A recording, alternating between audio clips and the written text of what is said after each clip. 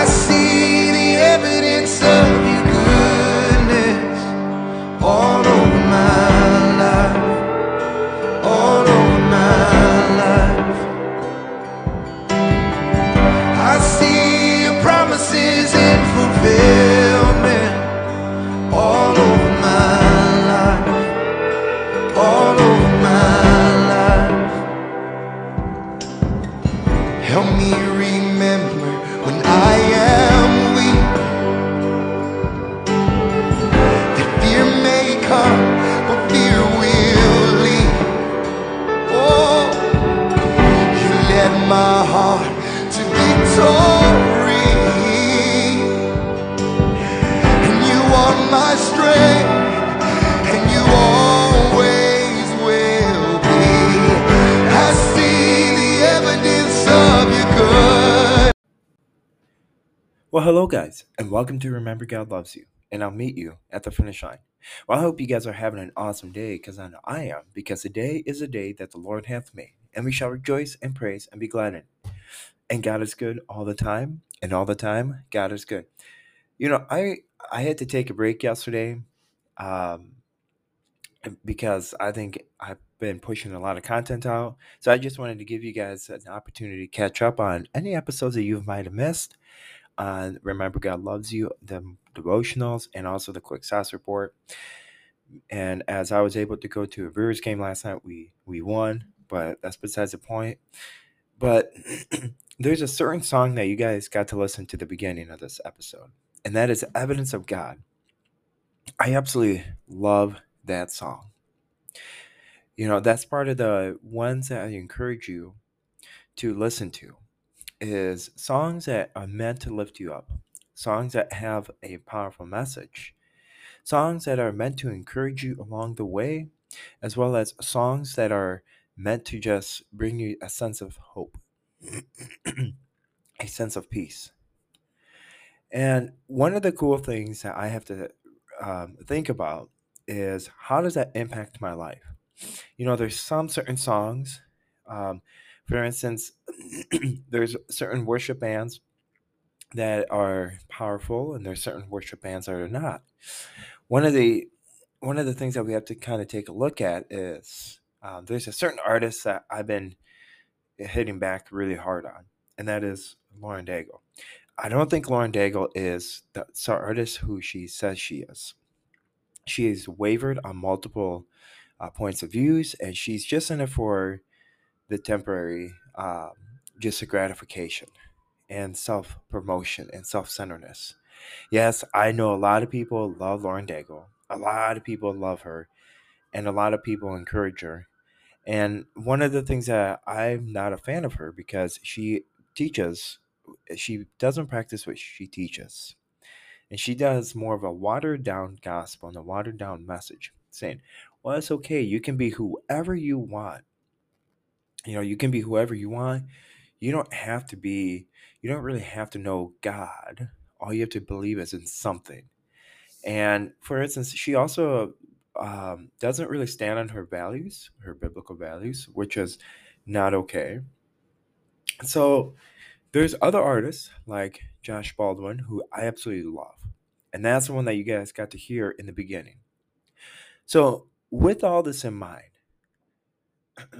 how have you impacted someone this week? How have you impacted someone in some sort of way? Let's think about it. To me, I impacted somebody this week by I was able to pray with someone.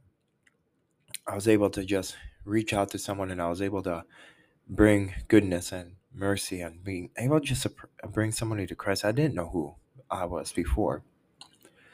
And so with this in mind, we're going to start off with a word of prayer, because the reason why I ask you that question is because Jesus is the light of the world. And in John 8, we're going to find out how that plays a vital role. In John chapter 8, all of 8. And so with this in mind, we're going to start off with a word of prayer. Dear Heavenly Father, we thank you, Lord, for bringing us together. We thank you that we can just come here in reverence of you. Lord, we are so blessed to be called your children. We are blessed that we can just come here and be able to glorify your name. Lord, we are so blessed, and we can kind of overlook on our hearts of what you've done in our lives, what you've done, and how have you impacted each and every single one of our lives. Lord, I am so blessed that we can be called your children, Lord, and during these dark times.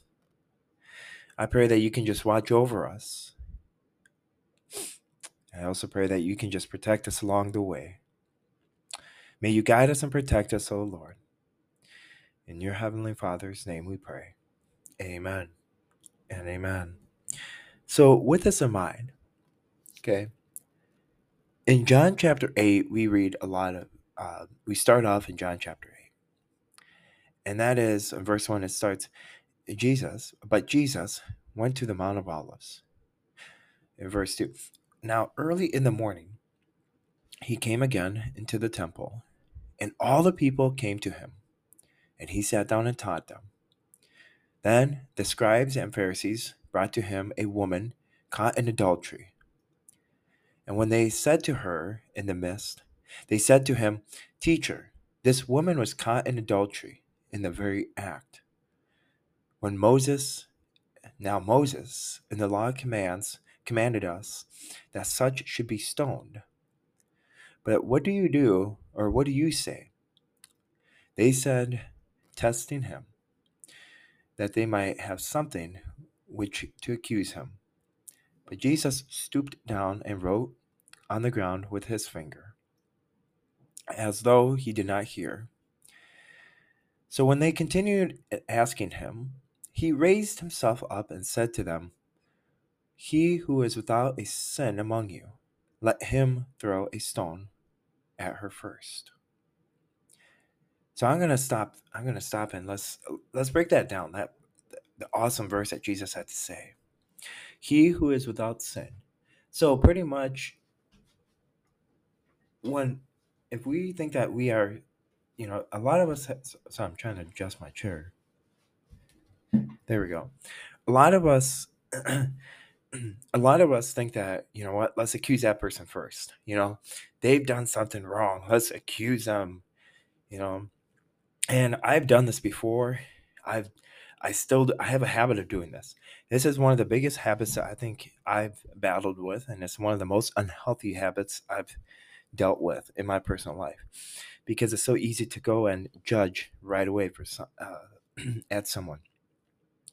So when we judge, when we think that we know something better, when we think that, well, I'm going to go after this person because they think differently. I'm going to go after this person because they are not Christian enough.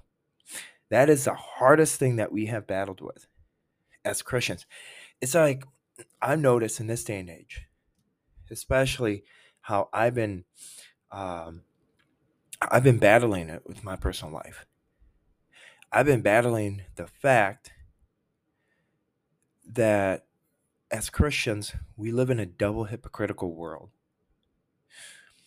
As Christians, we live in a world where we judge others based on our actions, where we judge others and we say, no, are you Christian enough?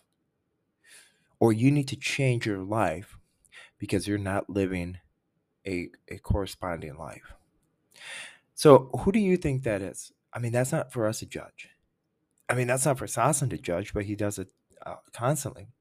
That's one of the hardest sins I would have to say to break, along with many other things. But it goes up there on the top list. And again, he stooped down and wrote on the ground.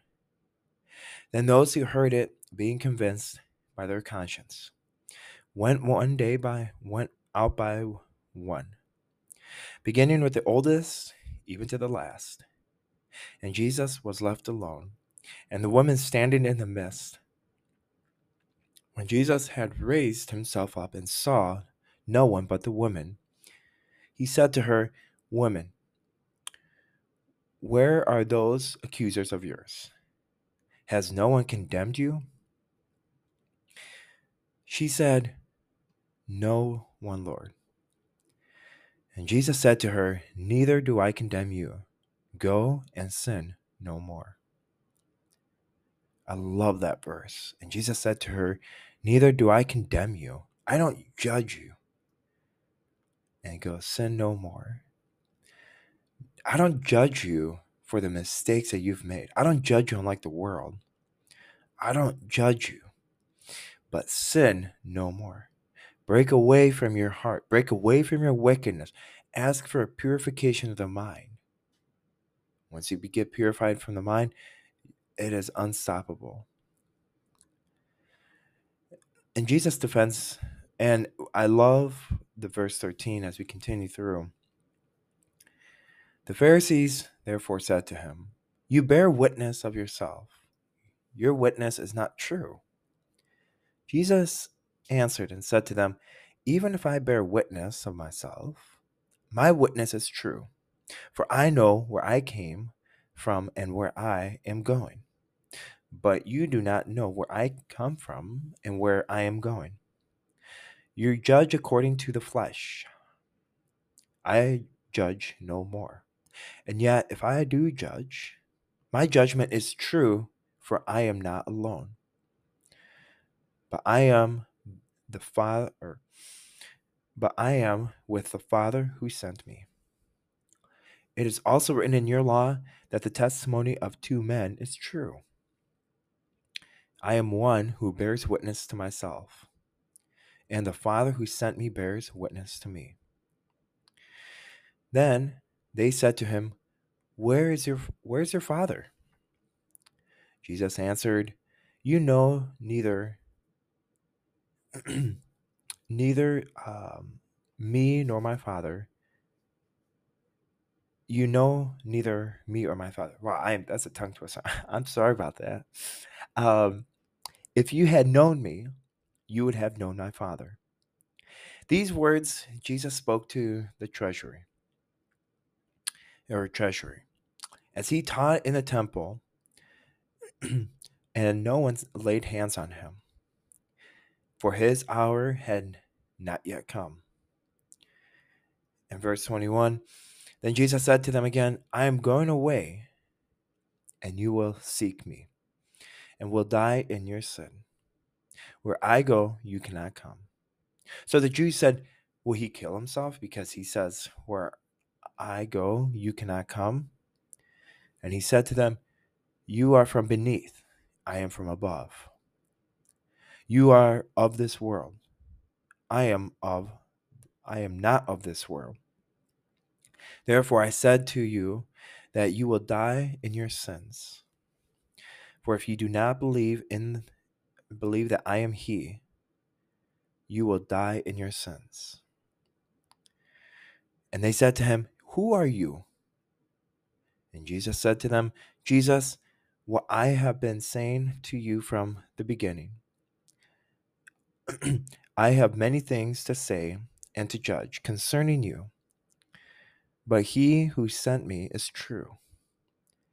And I speak to the world those things which I heard from him." They did not understand that he spoke to them of the Father. Then Jesus said to them, "When you lift up the Son of Man, then you will know that I am he, and that I do nothing of myself.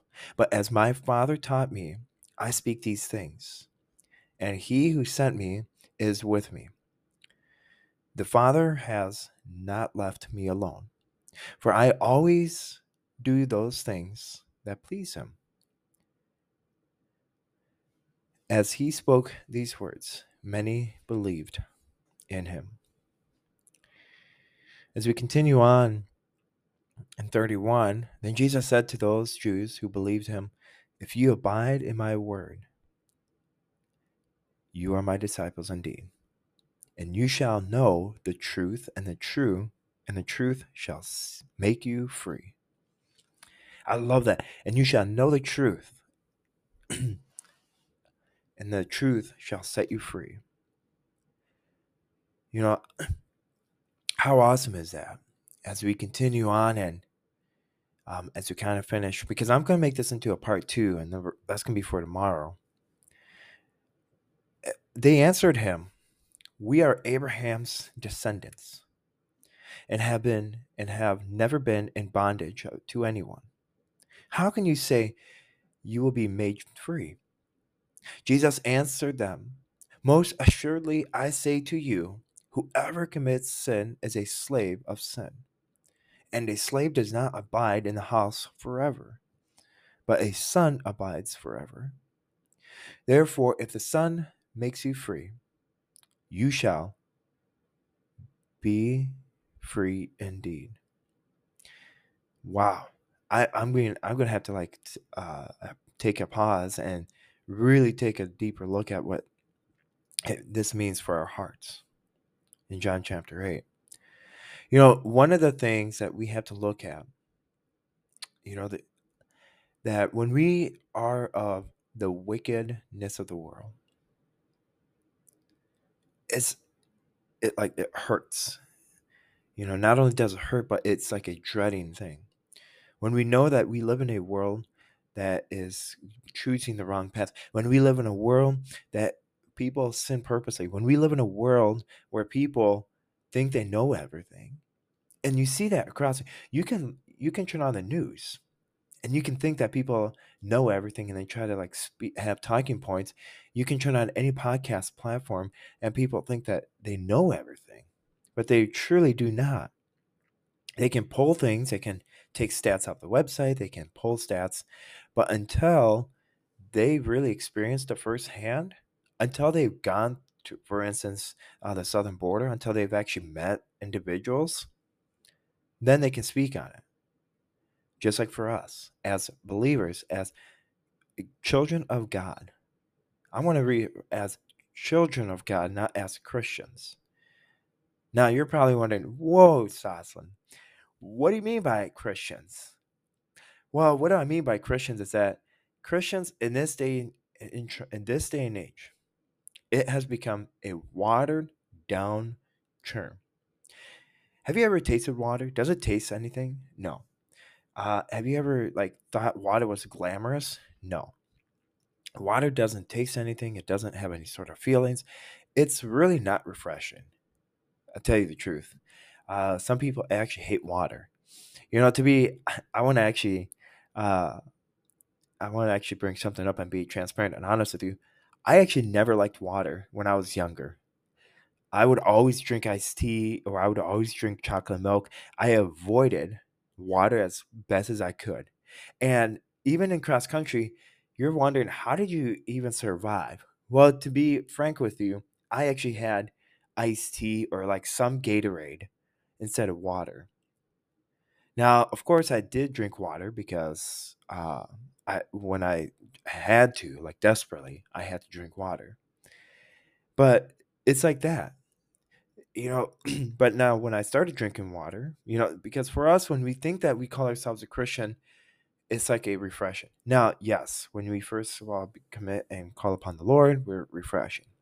But until we actually realize how other people treat other Christians, then we get the aha moment, and then we lose that refreshing mode, and we're like, oh, okay, well, now this is not very good, and that's why we have to state that we are a child of God, because you look at all the world around you. You look at even at the Christian faith. You have Christians going after other Christians. For instance, I have Christians going after my podcast. After this episode, and probably have been going after these past couple episodes. I've had people come in and tell me that I'm the Antichrist. I know, but they call themselves Christians. See, those people judge based on the jealousy. Those people judge because they either want something. Now, if you're truly a child of God, you probably be motivating your brother in Christ, and you probably be motivating your brothers and sisters in Christ. And yes, and it's interesting because I caught on saying, well, Greg, or not Greg Laurie, but Lauren Daigle, she's not she pushes a certain political agenda. That is true. You can go online and you can go on YouTube and you can see her speak her mind, and it is not a biblical and biblically based. And so When we truly accept Jesus Christ and when we truly know that we are children of God, there's something that the bondage is set free. Our hearts are enlightened. Our hearts are changed. We become brand new. We become like children. And we become like the blameless lamb, which is very excited and always ambitious. That's what we become like. And so, as we end it, remember that you are set free. Remember that God truly loves you. And remember that no matter what happens, you have brothers and sisters to walk alongside with you. And with this in mind, we're going to end it with a word of prayer. Dear Heavenly Father, we thank you, Lord, for bringing us together. We thank you that we can just come here in reverence of you, Lord. Lord, we are so blessed to be called your children. We sometimes overlook what you did in our lives. Lord, I just pray that no matter what happens, I pray that you can just watch over us and watch over our hearts and watch over us. Lord, I come to you asking for repentance, a repentance of the mind, heart, and spirit. That no matter what happens, Lord, that we may be purified in your heart. And Lord, I pray that we can also forgive others that have wronged us. And I pray that we don't judge others, that we don't judge our brothers and sisters in Christ if they're not worthy enough or if they slip up right away, Lord. I pray that we don't judge them in a harsh judgment. I pray that we can encourage them along the way, encourage them out of love, and hold them accountable. Lord, may you guide us and protect us as we continue on the path that you have set before us, so that when we cross that finish line, Lord, we can run into your arms and we can hear you say to us, "Well done, my good and faithful servant." And in Jesus' name we pray. Amen and amen. Well, with this in mind, guys, I hope you have an awesome day and tune back for tomorrow for part 2 about Jesus is the light of the world. And I'm excited because I'm going to talk to you personally about how he has been a light unto my world and how when I personally, part of my testimony, when I personally accepted him, how my life forever changed. Remember, God loves you, and I'll meet you at the finish line. Bye.